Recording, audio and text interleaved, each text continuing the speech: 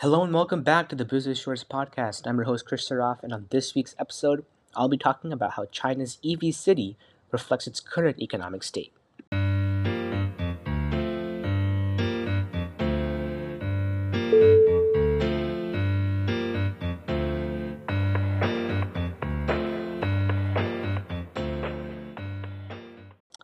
Alright, so before we begin, I just want to wish everyone a very happy late New Year. I'm truly excited to start this new year with some more exciting content. So, with that, let's begin. So, today I've decided to talk about electric vehicles, or EV for short. Specifically, I'll be focusing on how EV development in China has shown itself to be a reflection of its current economic status. Hefei, now apologies if I said that incorrectly, is the capital and the largest city in the Anhui province in China. Hefei currently leads the country in production of electric vehicles and other such tech products.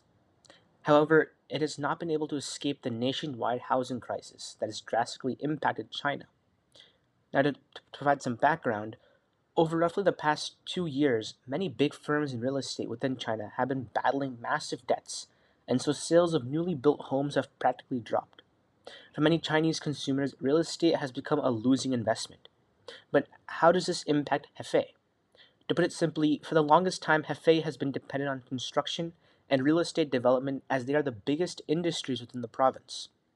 In other words, electric vehicle manufacturing is smaller in comparison to these industries, and so when the housing crisis hit China, real estate and construction were hit the most, causing many to lose their jobs and the overall economic output to decrease.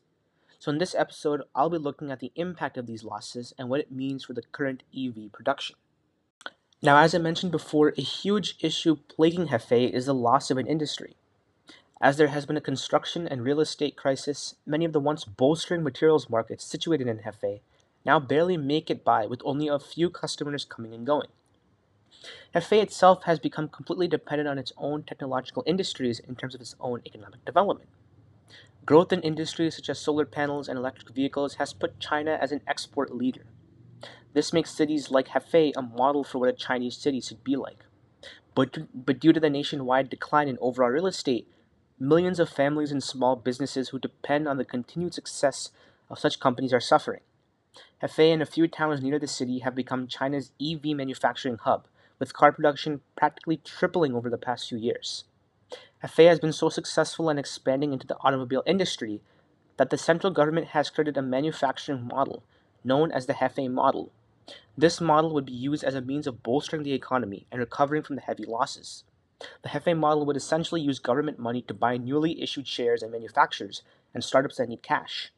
Loans could also be arranged with better interest rates to finance new factories. Essentially, this would provide much needed financial backing to companies struggling in manufacturing products and managing inventories. So, how exactly does Hefei reflect China's current economic state? Though there is a housing crisis within China, as I mentioned before, Hefei has truly transformed itself into a technological hub of China. Over the past few decades or so, Hefei has continued to attract foreign investment into technologies such as panel displays and electric vehicles. By partnering with these giants across various different fields of technology, Hefei has become a manufacturing haven that has truly had a huge economic resource for many of these companies. A once provisional capital that was on the brink of poverty truly has transformed itself to be an economic powerhouse. Besides the city's manufacturing power, the city has also been able to invest in struggling tech companies with its $86 billion municipal holding company. In return, many of these companies then choose to relocate to Hefei, which only benefits each party from a profit standpoint. In this respect, Hefei has transformed itself into a technological haven.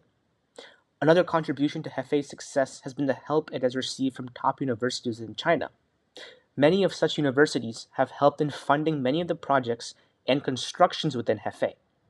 However, this has created an issue for many of the local workers. Because Hefei's technology industry relies heavily on robotics and interactive technologies, many of the workers who control these technologies often come from top universities from around the world. As such, many of the local workers have been laid off from their jobs because they simply do not have the skill to operate the technology.